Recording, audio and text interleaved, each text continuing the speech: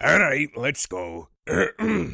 This podcast contains explicit language, adult beverages, delicious tobacco, and what's that say? Flagrant misuse of dice?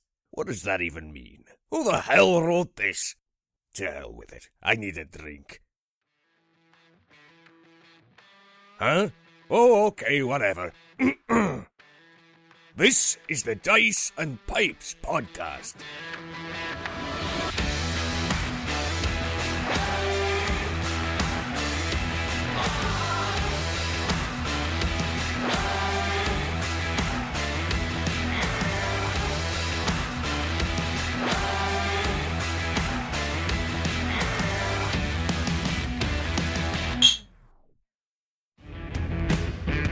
Welcome once again to Dice and Pipes. What's going on, Chris? I need more whiskey. We're running low. I've had a lot of whiskey. Yeah, we're running low. What are you smoking over there? At this point, I don't even know. What pipe am I on? Where am I? Where are we?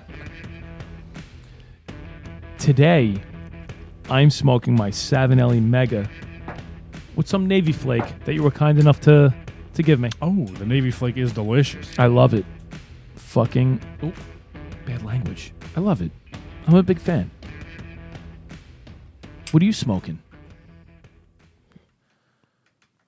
I am smoking Awakened Elder Oh, it's so good. I love that shit, too. in my Rossi author. It's a big fat pipe. It is a good... Fat pipe. For those curious, Carlos decided yes. to buy a $40,000 boat. No, that's normal. You just buy your boating license or get your boating license. You buy a $40,000 Yeah, boat. I'm sure he won't live to regret that. No. Of course, I refer to it as a Cuddy Sark.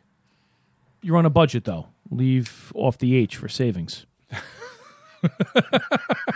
Nah, I don't think that works. Find us on the Insta chats and Twittergrams and whatever else the fuck you kids listen to. Dice ampersand pipes. I'm sorry? I couldn't even get that fucking joke out. Oh, fuck, man. We're like 2 minutes in. Oh, come on. And that's a one. And that's Fuck. That's a crit miss? Yep, that's a fumble, you fucker. And I need some alcohol. Past the cankles. Oh, my God. My arms aren't long enough. Ah, it's beautiful. You know what? In honor of the first, for those who are unaware, on Dice and Pipes, when you Yes. fuck up a word, you got to roll the drink, And I rolled a 1. and you did. So instead of you taking 2, Stop it, please. I'm gonna call a DM audible. A DM audible. I'm gonna Yes, I'm gonna please. have one with you. Here we go. You're a hold on. Let's. Yeah. Yeah. So there you go. Oh, it's Now, so good. on to the business at hand. On every episode of Dice and Pipes, we like to make a toast. And this one is a doozy. I would like everyone to raise their glasses in honor of knock-knock jokes. Oh, so bad. If you are older than the age of 10, 10 is the cutoff. That's what I say right now. Okay. If you're older than the age of 10, knock-knock jokes are no longer socially acceptable. Socially acceptable. Socio-economically, Oh, we're going Acceptable. economics now. everything. Everything. Just across the board. Doesn't matter your economic standing. Your The subprime mortgages from 2008 yes. as a direct result of knock-knock jokes.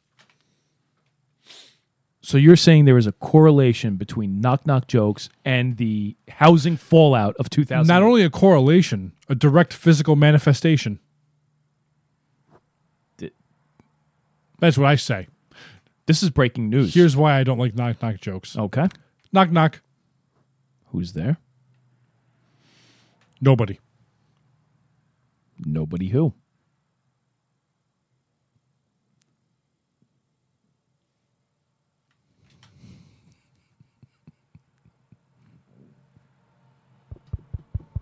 That is not a joke. Here's another one. Knock-knock, Who's there?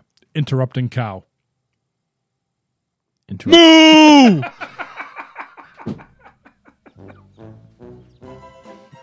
Knock, knock. Who's there? Amy Fisher. Amy. Bang! Or Knock, knock. Oh. Who's there? Olive. Knock, knock. Who's there? Boo. Boo hoo. Don't cry. It's only a joke. Fuckface. Nah. I hope if you tell a knock, knock joke, the Okay. answer you get is 12 gauge.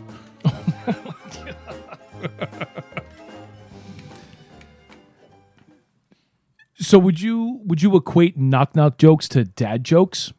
No, Why not? because dad jokes take the ever so slight modicum of intelligence. Oh, intelligence, huh? Yeah.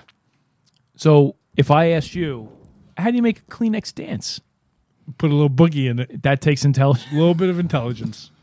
Here's the knock knock version of that. Yes. Knock knock. Who's there? Boogie. Boogie who? Boogie in your Kleenex to make it dance. Oh my God. Give me another one. And I'll convert it into a knock knock joke. What time did the man go to the dentist? What time? 2:30. Knock knock. Who's there? Tooth. Tooth. My tooth hurts because I gotta go to the dentist, you fuck. See? Knock knock joke. One more. A ham sandwich walks into a bar and orders a beer. The bartender says, "Sorry, we don't serve food here." Get Knock it? knock. Who's there? AIDS!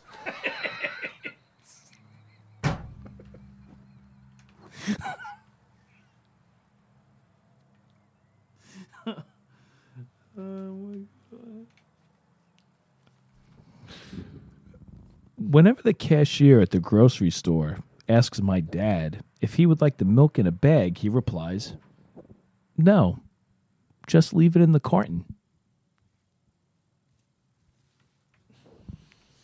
Knock knock. Who's there? Who?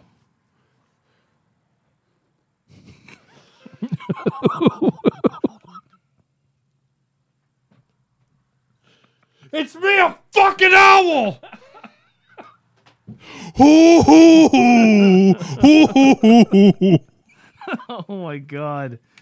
Oh, last one, please. All right, last one. Why do chicken coops only have 2 doors? To get to the other side. Because if they have 4, there would be chickens. Dance. What are we doing? Knock knock. Who's there, please? Chicken coop. Chicken coop who? 4-door sedan. Oh, we've gone off the rails. Follow us Cheers. on Insta chats. Yes. That's why I think a knock knock joke. These fucking glasses are indestructible. Let's play some D&D. Please get the bad taste out of my mouth. I am Dungeon Master, your guide in the realm of Dungeons and Dragons. I just give myself space. That's all. So I load a bolt into my crossbow, and then Are I you just going to kind of disengage, or are you just going to back up a little bit? No. I'm not disengaging. I'm just going to try to, because I would think at this point, like, I'm not surrounded by guys, right? I staggered back when Whitmore came out of the water, and I saw this crocodile, and I would think maybe Alvord's close to me, but I just try to gain some separation between myself and Alvord. So I'm not disengaging. Okay. I'm still focused on the croc. So I'm just loading and maybe just kind of strafing to the side a little bit. Okay. Alvord is up and fires at this crocodile and misses. Whitmore takes a swing, and the sword just clunks right off of its nose. The crocodile is up and still wants Whitmore in a bad way, and snaps its jaw at Whitmore.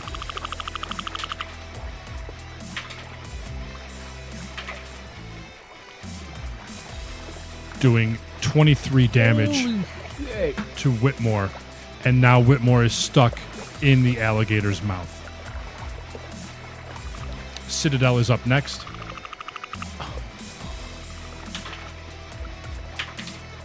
And Citadel just like uppercuts it under the jaw, trying to free Whitmore with his warhammer, but the alligator has Whitmore in its grip. You're up. With these rolls, I hope that I don't miss and shoot Whitmore in the face. So he's kind of like arched. He has Whitmore up in the air. So he chomped on him and raised his head up. Opposite. He's actually pulling down. Oh, he's pulling down. Okay. All right. So again, I'm just trained on his head, and I'm just going to fire at his head. A 10. The bolt once again hits his old thick scales and actually gets stuck in, but it doesn't even look like it hurt the crocodile. Alvord is up. Finally.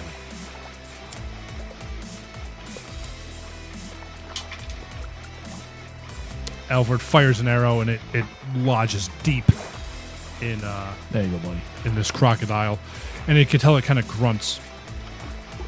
Whitmore is going to desperately try to break free, and does so. Whitmore just starts punching this thing in the top of its jaw. Good. And finally rolls out of the mouth of the alligator, or the crocodile. The crocodile now targets Alvord. Snaps its jaw at Alvord. Your reactions are fucking classic.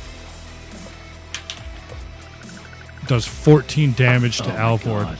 And now it's in Alvord's mouth. The thing then takes its tail and swings it at Whitmore. And Whitmore is down. Oh, no. Okay. Citadel is up. Now, Citadel, seeing the situation, looks to you and just says, "Traveler, permission to unload." Permission granted? The center of Whitmore's chest kind of breaks into pieces and produces almost like a train engine light on the front of it. Steam starts blowing out from underneath all of its carapace-style armor, and the armor starts to kind of fold back in on itself, exposing nothing but this wood interior, this oaken interior. And his eyes turn from orange now to red. And he charges at the alligator and does crit.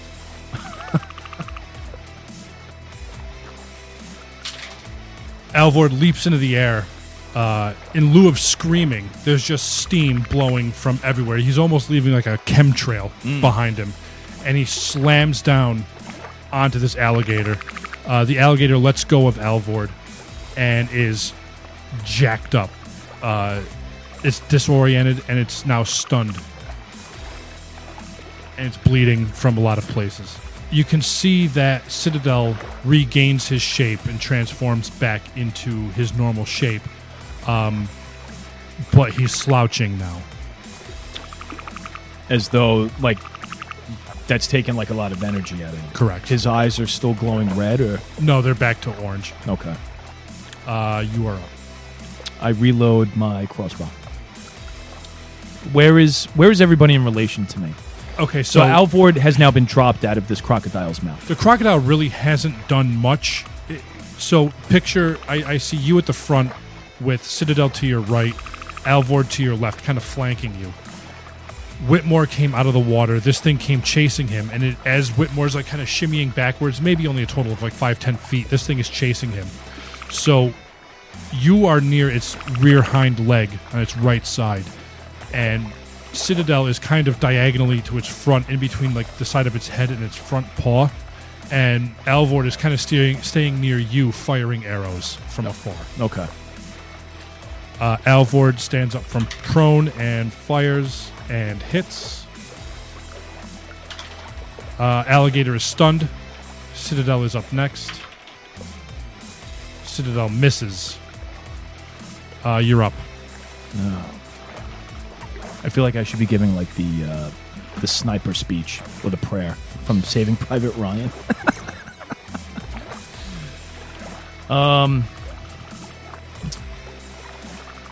How far is Whitmore from me? Whitmore is, so this thing's about 15 feet long, 20 feet long, and he is near the front of its mouth. So he's about 20, let's call it 25 feet away. Okay, that's not going to work. All right. I've loaded another bolt. I'm going to fire this bolt at the croc. 13. Roll damage. Was it 1d6, right? For the crossbow? 2. The arrow, the bolt, flies from the crossbow and lodges right in like a soft spot.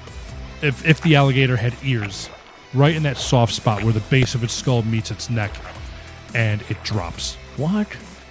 You're out of combat. Yes. See? Even the smallest amount of damage can prevail in a battle. Holy shit. So Whitmore is down.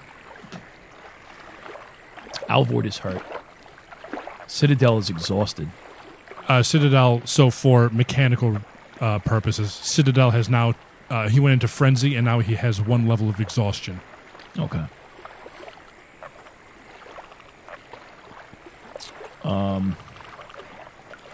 I tend to Alvord because he seems to be the only person who can help.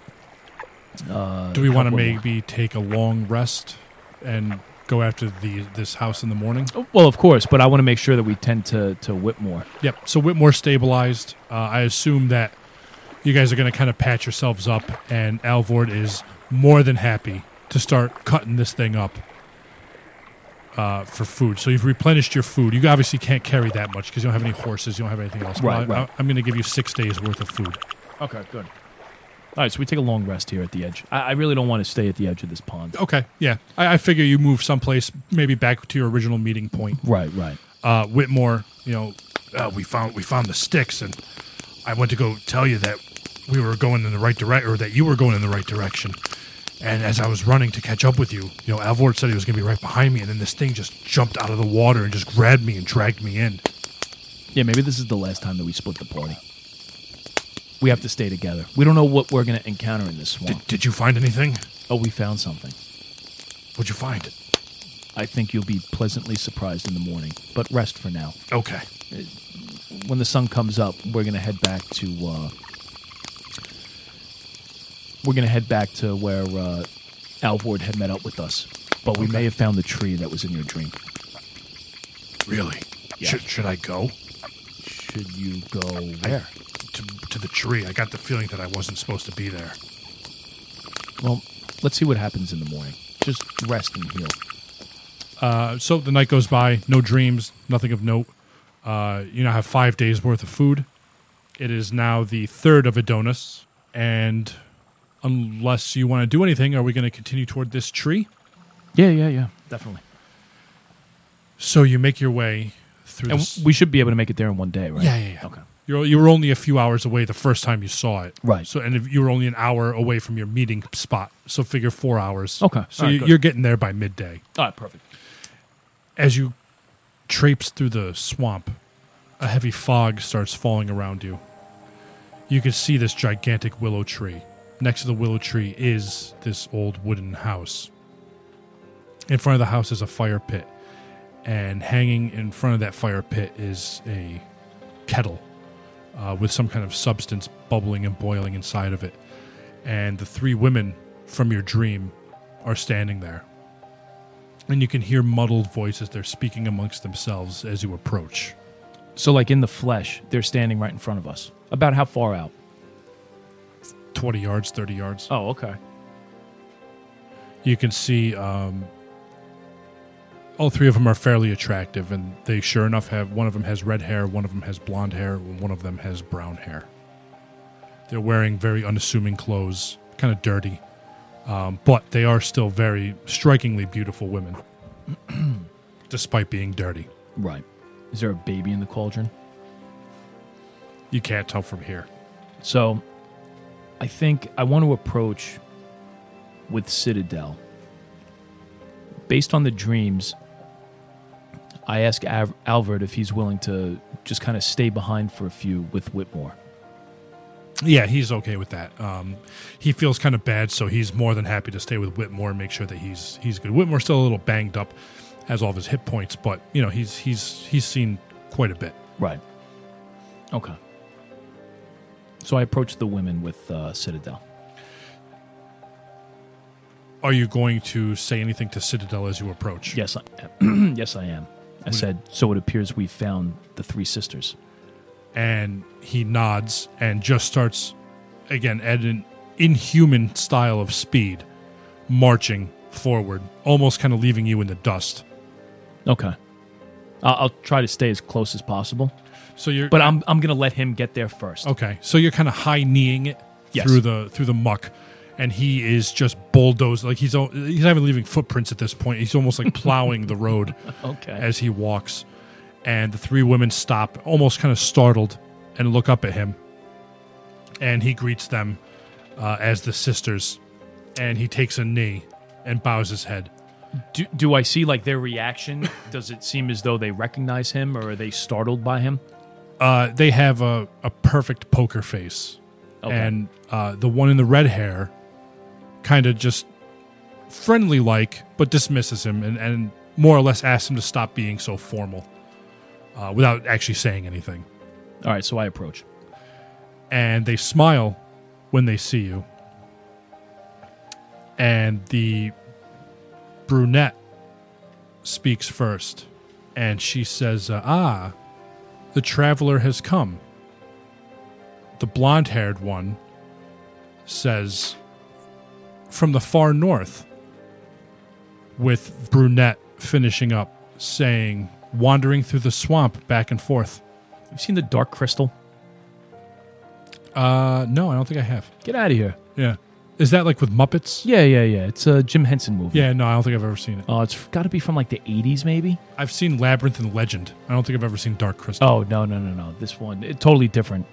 Totally different. But anyway, there were three, they were like these three witches, and they would all like, almost like rhyme like that, and they would be in front of like this cauldron. I think the one chick's name was Ogra.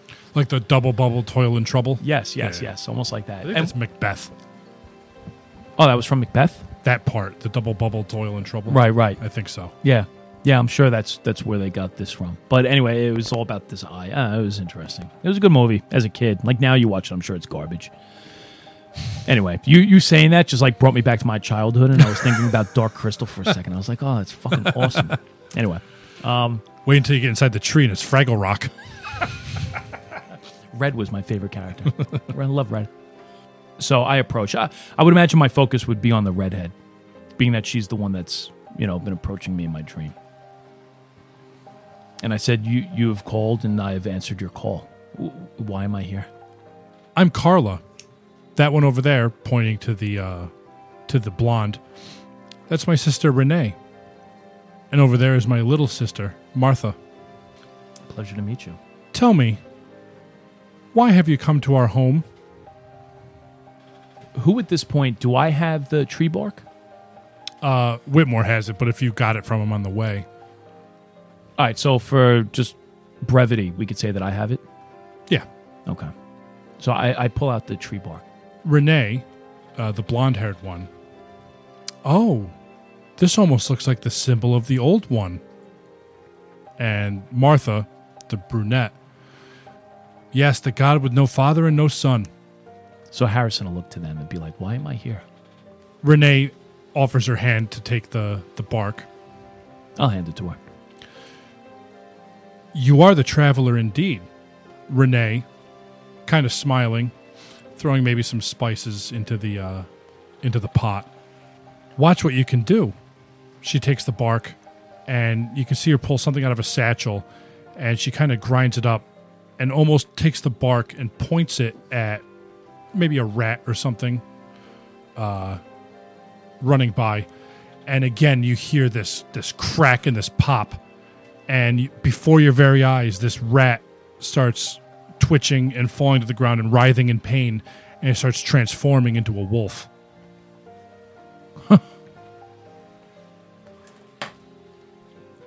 I would imagine that I stagger back. Martha, the brunette, says that's what you can do with it. All it takes is some elbow grease and wit. That's what you can do with what? The bark? Or the power of this old one you speak of? Carla shakes her head. The old god needs to come back. And Renee hands you back the bark. All you need are your weapons and your pack. And I point to Citadel. And I say that's what he's been telling me. What are these weapons? Martha looks to the tree behind them, this large tree. This is the first temple you seek. And Carla kind of smacks her hand. We don't help the traveler in what he seeks. I look back at Alvord and Whitmore. And then I look back to these three ladies. And I ask them, are they welcome here? Both of the blonde and the brunette both look to Carla with the red hair. She's the auntie. She's in charge here. And Carla kind of examines the two. I've never seen them before, but they have nothing to fear. Okay. I whistle over to them and I wave them up. Whitmore is not feeling this. Very trepidatiously steps toward the group. Alvord realizes that obviously there's magic all around him now, and he's had a hard enough time processing Citadel, let alone watching the spell that happened in Northridge just happen right now before his very eyes. And Alvord kind of grabs you and whispers in your ear, are they the ones that were in Northridge? From being at that festival in Northridge, they don't look familiar, right? Like, the only way that I recognize them is from my dreams? Correct. So I tell Alvord, I say, it appears the magic that they're using is what took place in Northridge, but I don't believe these three were responsible for what took place to all those people up north. Carla kind of clears her throat. Again, I ask, Traveler, why have you come? I've been led here through my dreams. I believe it was actually you who've called me here. Renee kind of chuckles. Oh, please, Traveler. You think we have that power to go into one's dreams? Carla holds up her hand and says, I think we're done beating around the bush. You're here to make a deal, and you need to rush. What's the hurry? And what deal do I need to make? Martha kind of chuckles. This land is in danger. I'm sure you know. Renee points to the tree bark. The attack in Northridge is just the beginning. Just testing the power. And Carla says, you need our help, or the world will be devoured. By? The old one is coming, and he needs your help. That's the role of the traveler. Who was responsible for the attack in Northridge? Renee says, looking at her cauldron, you may think of us as witches. Most people do. But we don't have any answers. We weren't there. Only you. Fucking rhymes. But you're aware of... It's hard to do on the fly. Oh, I bet it is. That was pretty fucking good. But you're aware of what took place in the north. And it seems as though that the three of you, at least in our dreams, have always been one step ahead in being south of where that attack took place. So if it wasn't you, then who else wields this power, this magic that no one has seen in thousands of years? Carla says, you're not alone in this world. There are many others. Beyond the far seas, there's other lands, other people, and other cultures. Right, we bore witness to that in a map, or at least a painting that we had seen in the old mining caves of Hexley. We're guessing that's where you found him, and they nudge toward Citadel. Yes. He's not the only one of his kind. He's a empty automaton, just given a mind. And so far, a helpful one. Renee points to the tree again. Maybe some of your answers lie in there. I look at the tree. It's just a giant weeping willow? Yes. With an opening? Not that you can see. So I look back at them and ask them, how does one enter this tree? How do I find what I seek when it when I don't know what exactly it is that I'm seeking? All I'm looking for at this point is answers as to what happened in Northridge. We can't give answers for things that we've never seen. But over there, that temple opens for the traveler. And the temple is the tree. Yes. That can only be entered by me. I'll run with you. Martha says, we're getting tired of these games. It's really quite simple. You're the traveler, and you have a mission. And unless you want to see your world collapse, I suggest entering the tree. What's in the cauldron? Are you asking? Or do you want to take a look? Well, I would imagine I'm close enough, right? I just peek into the cauldron. It just looks like some kind of stew. There's some mushrooms floating in it, maybe some pieces of alligator or lizard or snake. How far is the tree? 100 yards, 50 yards. Not far. So Harrison looks at them and asks them, is there anything that I need to know before I enter this tree? Or this temple? No danger will find you in there. It's a holy relic and a traveler's lair. Are my friends welcome, or this is a journey only for myself? The tree will reject all but you. Okay. So I look back at Albert and Whitmore.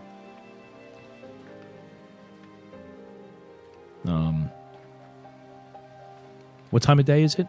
Still around like little afternoon? Yeah, I would say like 1, 2 o'clock maybe. So I tell Albert, set up camp here. I'm going to venture into the tree and see what I find. Okay. You're going to go into the tree?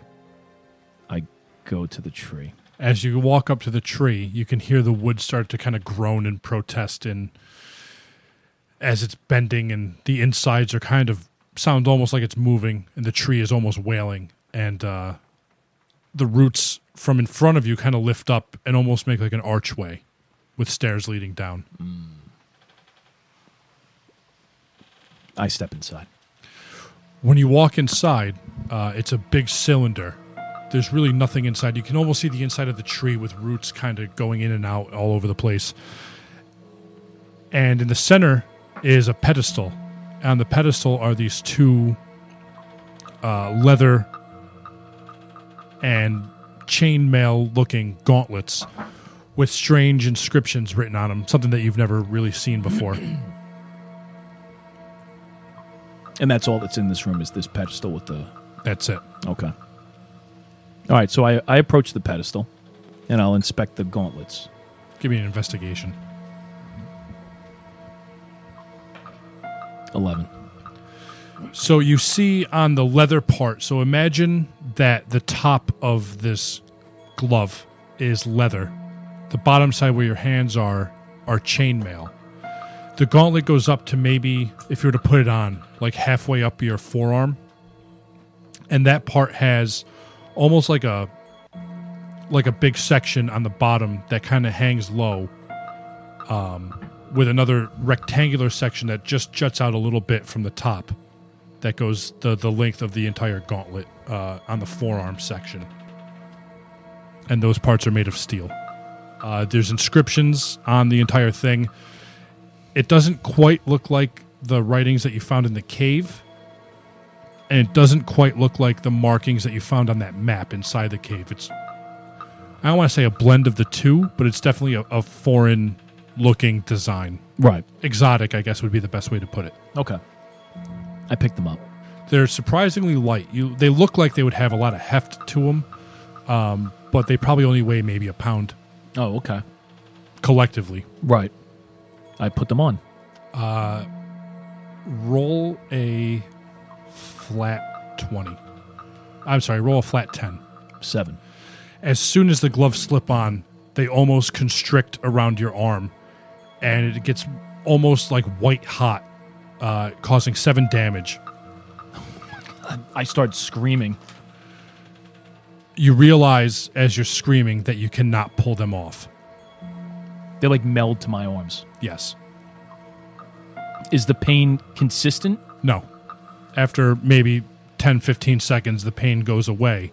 You could tell that your hands are messed up, because they're like you have that residual like throbbing pain, like when you jam your finger into something. Right. But it's from just below your elbow all the way down to the tips of like your fingers. All right. I try moving my hands to make sure that I still have feelings like in my hands.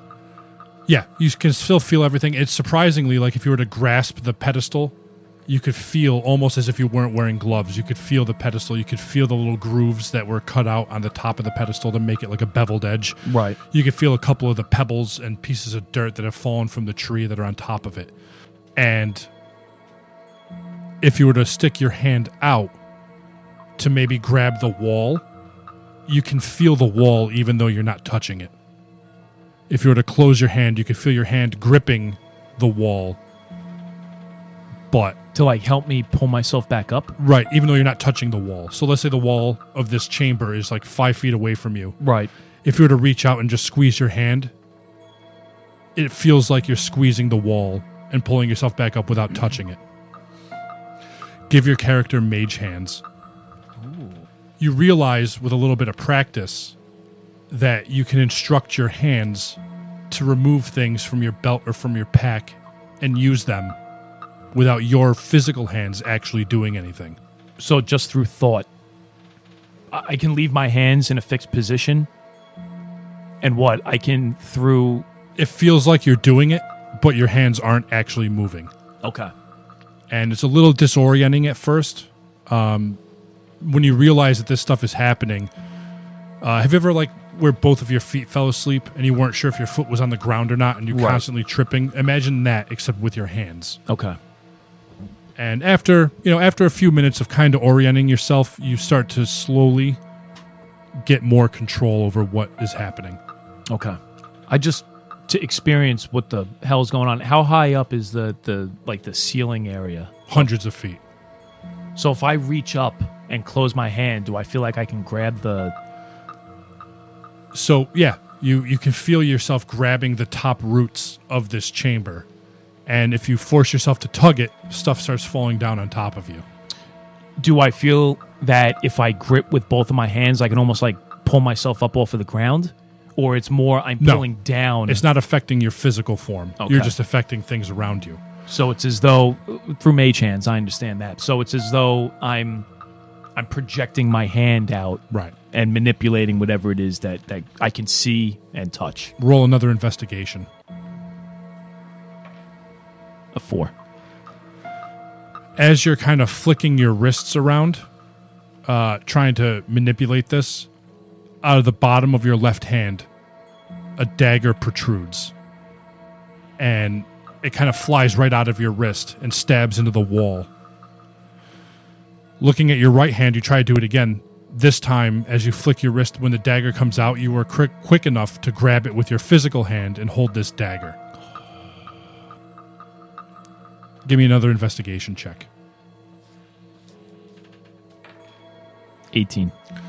These daggers have more inscriptions written on it, but they're very much closer to not the same illustration, but very closer to that alien-looking drawing that you found in the cave. And you now have a set of +2 daggers. What? Now, are these daggers coming out of that steel compartment that was along my forearm? Yes. Okay. If you were to take the daggers, they can't pierce your gloves. So if you take the tip of the dagger and push it back in, you'll secrete it back into that compartment, ready to be fired out again. Give me another investigation check. 17. While you're putting this away, you realize if you flick your wrist down, in the top compartment, 2 crossbeams pop out, and it starts firing in rapid succession bolts, almost like crossbow bolts. And you have 2 +1 crossbows built into your wrists. And give me a perception check.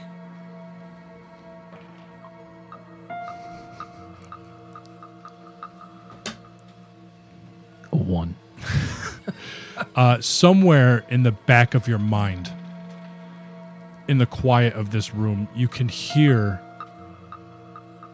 like disembodied whispers. You can't tell where they're coming from, what they're saying, but it's just kind of like a All right, I sit down in this chamber, and I try to focus on what exactly it is that I'm hearing. It was for a fleeting moment, and it's gone. But you do feel from the gauntlets kind of seizing onto your arms and all of this happening, you do suddenly feel very groggy. Give me a Constitution save. 16. You kind of shake your head and snap yourself out of it. Do you want to leave this chamber? There's nothing else in here, right? There's nothing. No markings, no murals, no paintings. Just a carved out section of this tree with Correct. this pedestal that held these gauntlets. Yeah, I'm going to leave. So you go out and join your party, Yes. and nothing is really out of place. The three women are still there. Whitmore's still alive? Yes, everyone good. is fine. Whitmore is not happy about any of this. He's still kind of standing off to the side. And Alvord is very vigilantly just watching over Whitmore. Okay. So I step out. I look down at my hands outside of the tree. It obviously looks that I have gauntlets on. Yes, Okay. I try to take one off. they do not come off. No coming off. No. I put my hands in my pocket so nobody can see what's on my hands.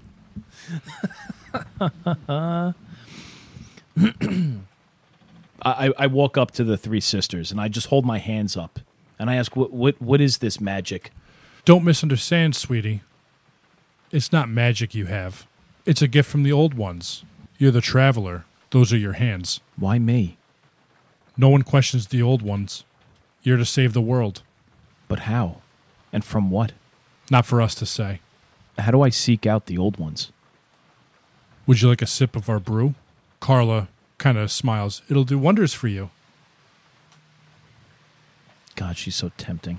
And this is what they've been cooking in the cauldron. Yes. Well, Harrison... Did you just roll to see if you were going to do it or not? Yeah. So Harrison walks over to the cauldron, and he'll nod his head. But before he takes a sip, he asks what's in it, knowing that they're not going to be 100% right with what's inside this brew. Renee kind of places a gentle hand on your shoulder.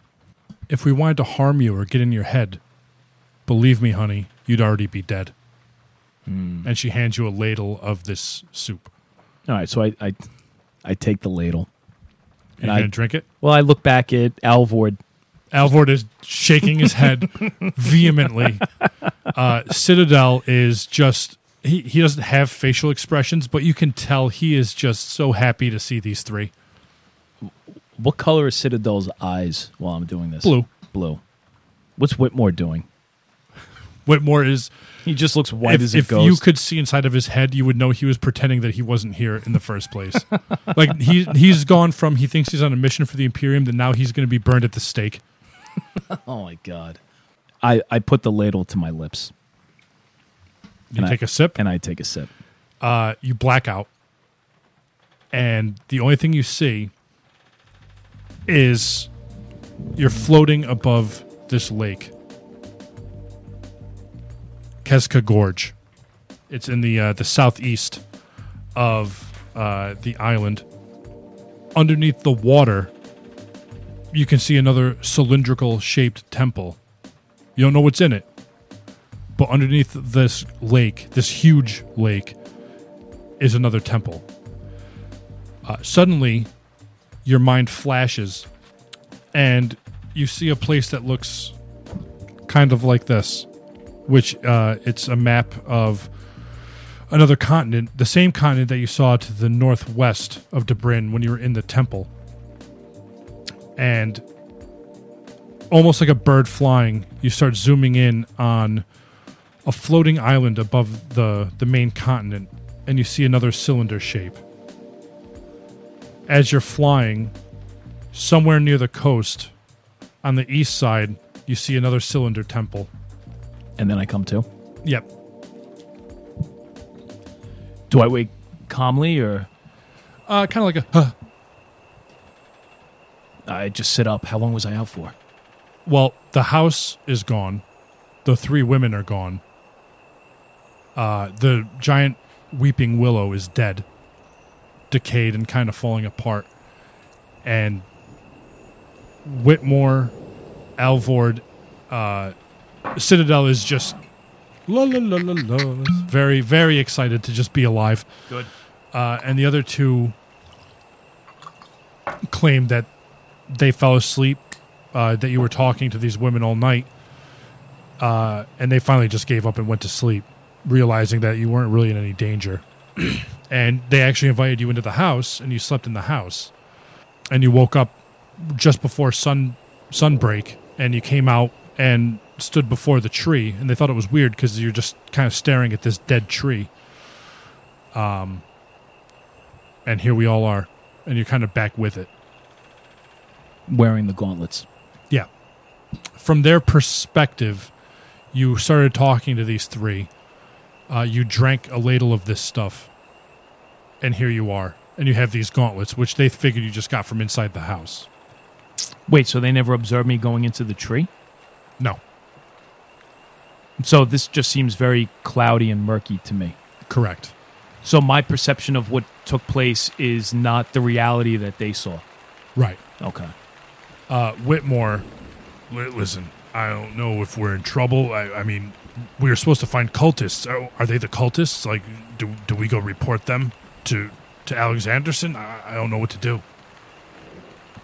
Well, for all intents and purposes, they never existed as far as this mission goes. Well, are we going to... I mean, we only have a little bit of food left. What are we going to do? Are we just going to go back and say there's nothing to report? No, we're going to continue examining the swamp. We have to go back with something. We have something. What is the something that we have? These 3 women. Yeah? Think that through, Whitmore. We have dead soldiers in Hexley.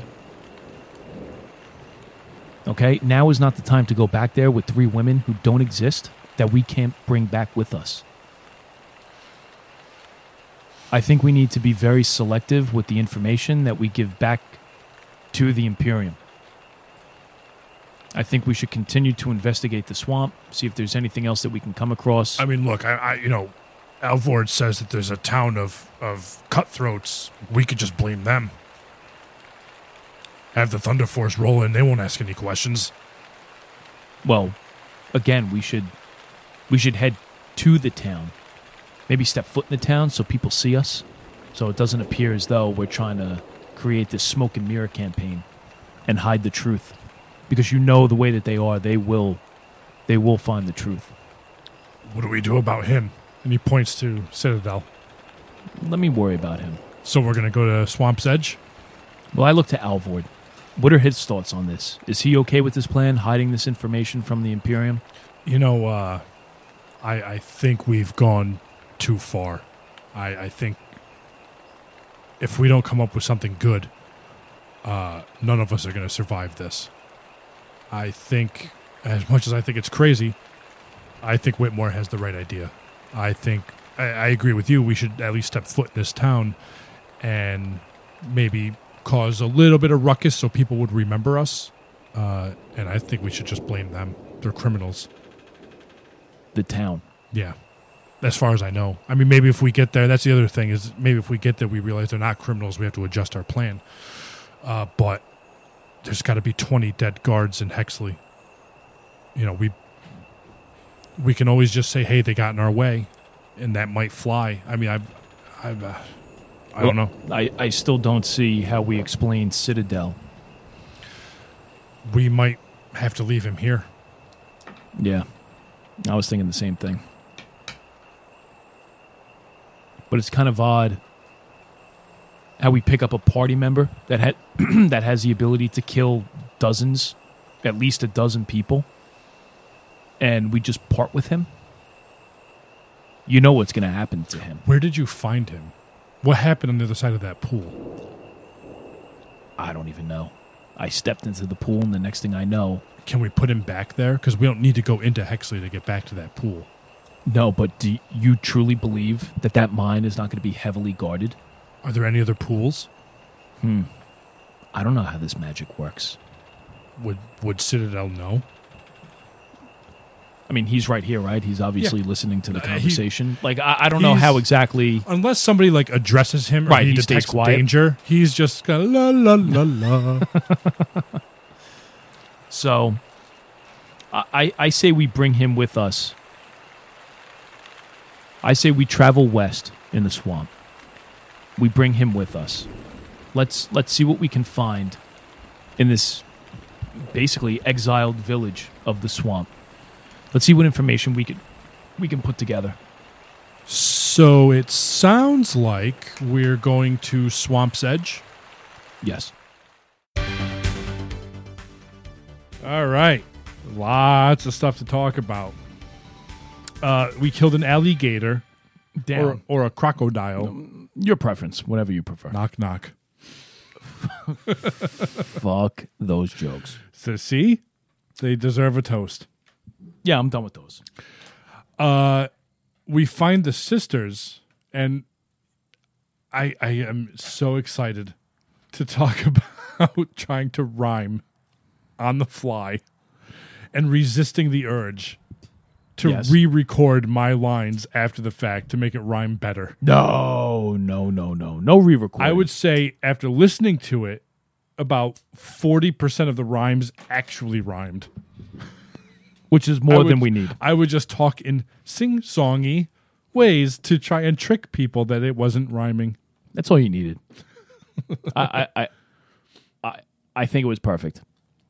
I Thank enjoyed you. it. Thank As you. the player, I thought it was pretty good. Like on the fly, I thought that was pretty good. Just like ad-libbing what was going on and trying to like tie it all together in like their little style. Yeah. I thought it was pretty cool.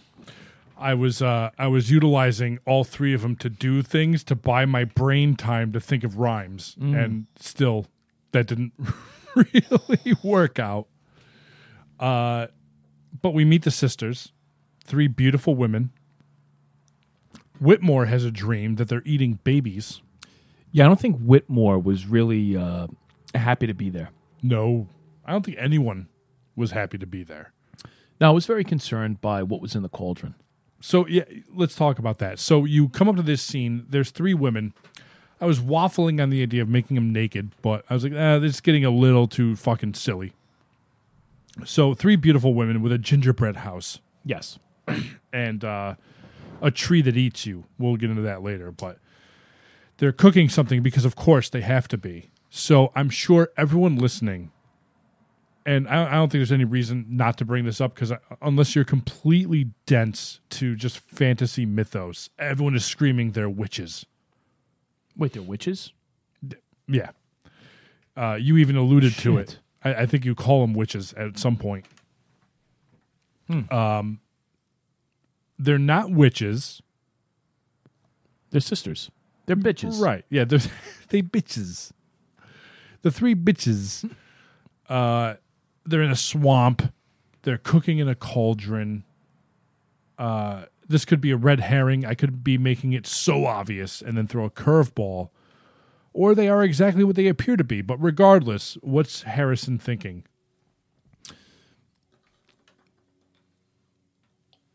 I think like when you try to combine everything that's taking place so far, between these dreams that he's had and like interacting with Citadel and seeing how powerful Citadel was, I don't think he was about to like mess around with these three.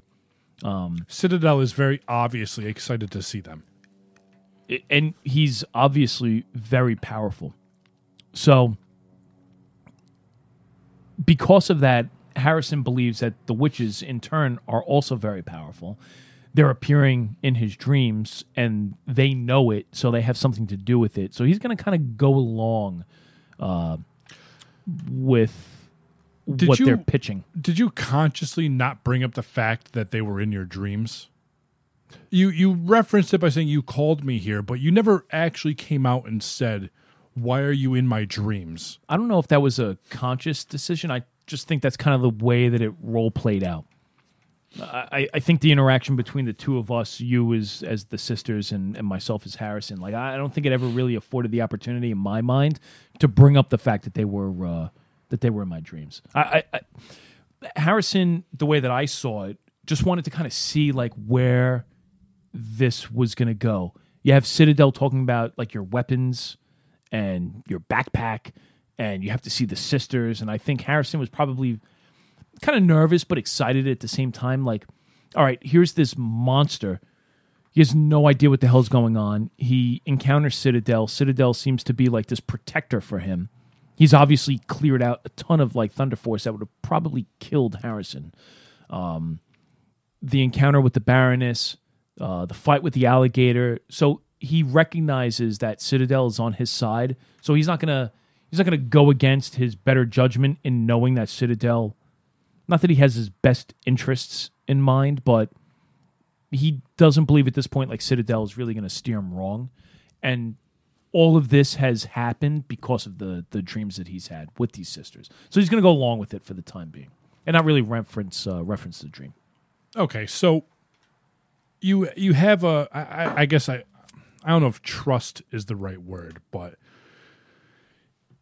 you believe that these sisters are not here to hurt you. They obviously wanted you here.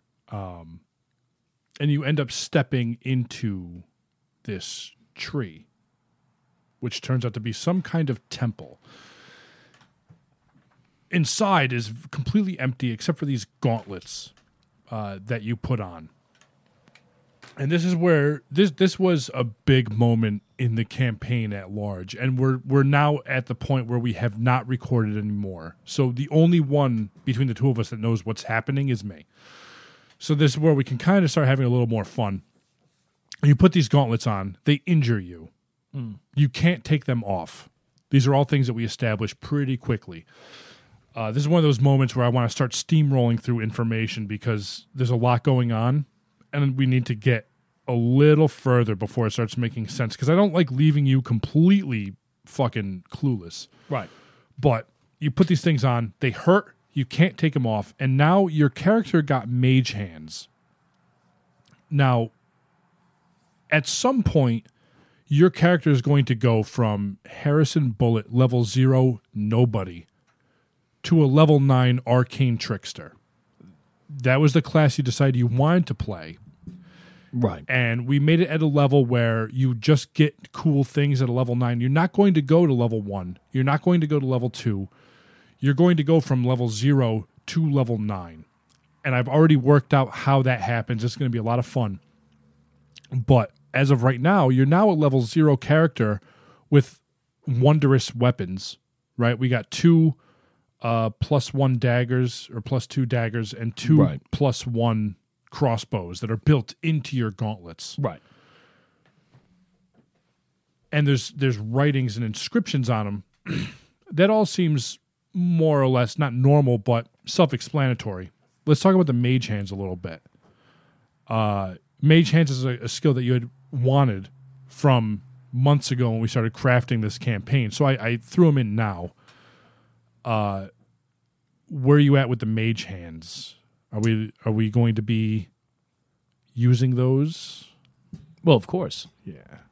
Yeah. Why wouldn't we? I think that's probably like one of the greatest assets that an arcane trickster has in their arsenal. So, are you happy with getting that first?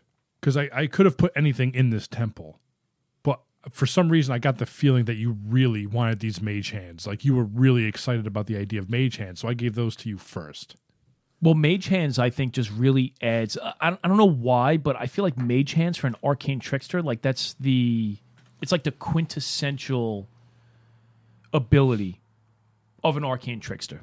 Like that's where I would start, right? So, like if I was building an arcane trickster from the beginning, if I was going to level him up from level 1 and then work my way all the way up as far as the campaign is going to go, like a lot of what I do would be based on my mage hands, because a lot of it.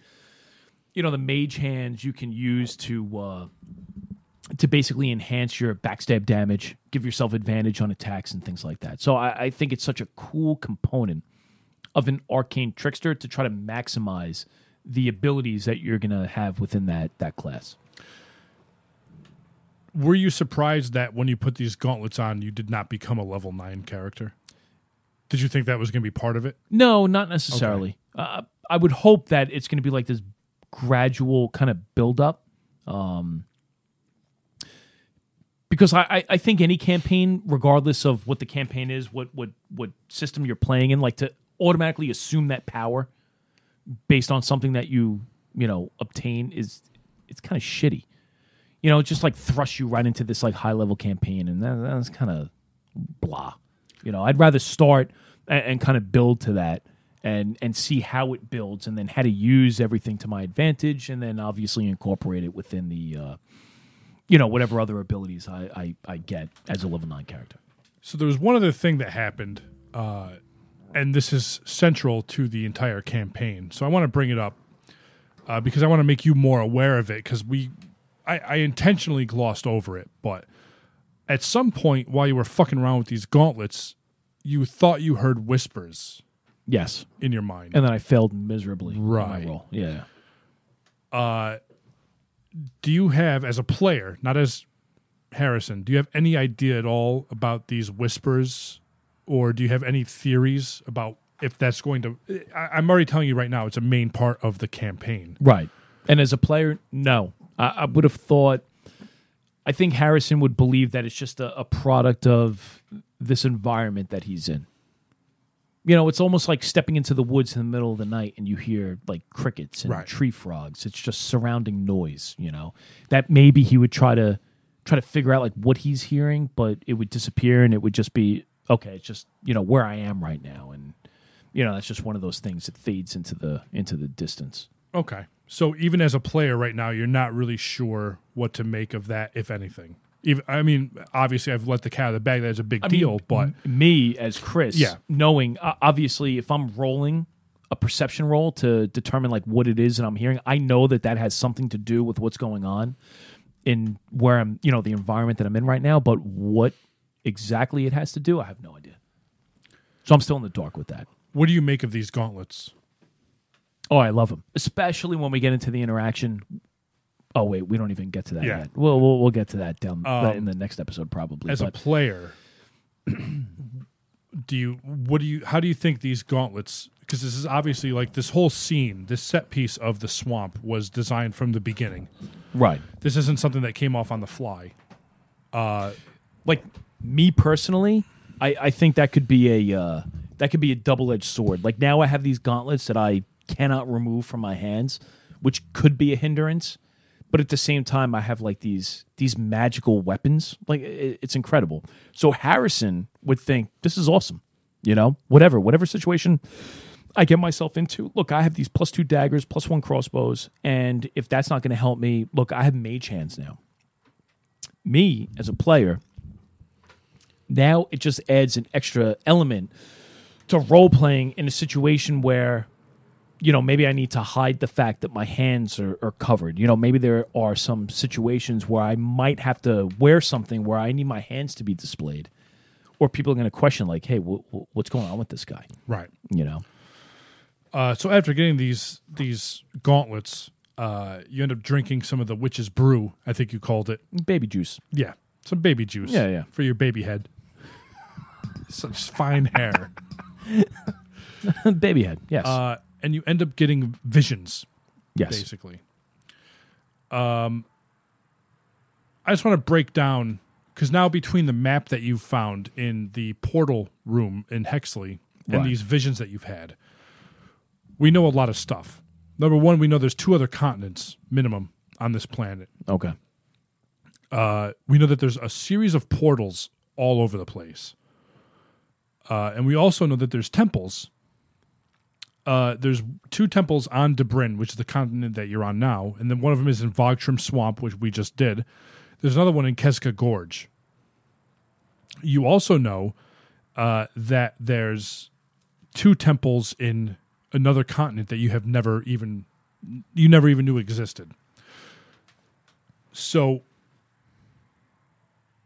your character has been given an uncanny amount of information in the last 2 gameplay sessions Where's his head at right now?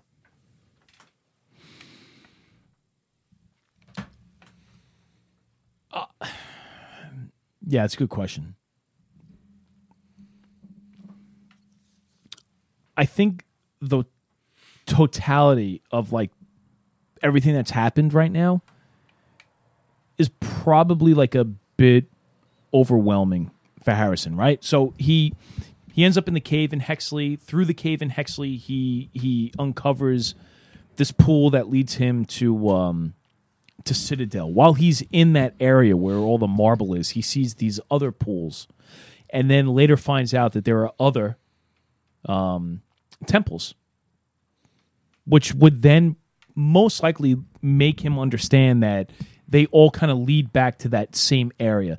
So I would think Harrison is starting to understand that they're almost like it's almost like a transport hub, that he can move throughout these different areas within the world, whether it's just Dabrin or these other two continents, because again, he's not entirely sure what to make of that. But I can also understand that using these temples will allow him to easily move, and I'm sure that's in Harrison's mind, that's what he's going to try to do. He's going to end up working his way back towards one of these temples. Whether or not he can get back into the one at Hexley, that remains to be seen. He's going to try to use those pools and see if he can then work his way to a different continent. It's funny because you put out that map on Instagram, and when you take a look, there's 12 different altars, or pools rather, statues that are standing in front of these pools. So, and it's something that Harrison has already seen. So, just kind of a quick reference to his frame of thought. He would think, look, if I was in Hexley and I ended up in this cave and I explored this pool and it put me into this like alternate universe or whatever he wants to refer to it as, and there were 11 other pools there might be 11 other dimensions or portals or areas that he's able to explore through that world. So I believe right now we already know, if the maps are to be believed, that there's a portal in Hexley, there's a portal in Windspell Forest, there's a portal in Steelstar Ridge, and there's a portal inside of the Imperial capital itself. Right. So that's 4 on Dabrin. Right. That leaves 8 Right. unaccounted for. Yeah. And those are things that he's obviously going to want to explore. So we'll see kind of next episode. I think he'll start to like really sit down and put this together. Yeah. All right. Boy. Two rhyming. You did a great job. Thank you. It Yeah, was not easy. And I was a little... No. We were drinking? Always. To... what was my toes? Oh, to knock jokes. Knock, knock. Who's there? Banana. Banana who? Knock, knock. Who's there? Banana. Banana who? Knock, knock. Who's there? Orange. Orange who? Aren't you glad I didn't say banana? Hey, Pete and Repeat are on a boat. Yes. Pete falls off. Who's left? Repeat. Pete and Repeat are on a boat. Pete falls out. Who's left? Repeat. Brothers and sisters, I have none. That man's father is my father's son. Oh my God. 2 dice. And pipes.